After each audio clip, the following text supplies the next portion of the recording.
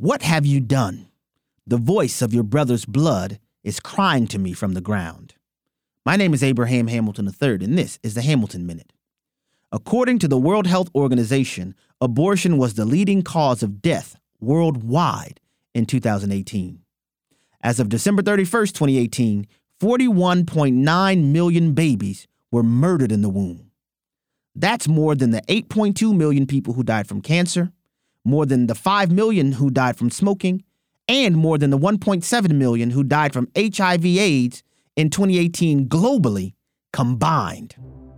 Thomas Jefferson once said, "I tremble for my country when I reflect that God is just, that his justice cannot sleep forever." Lord, please strengthen us to abolish this wickedness.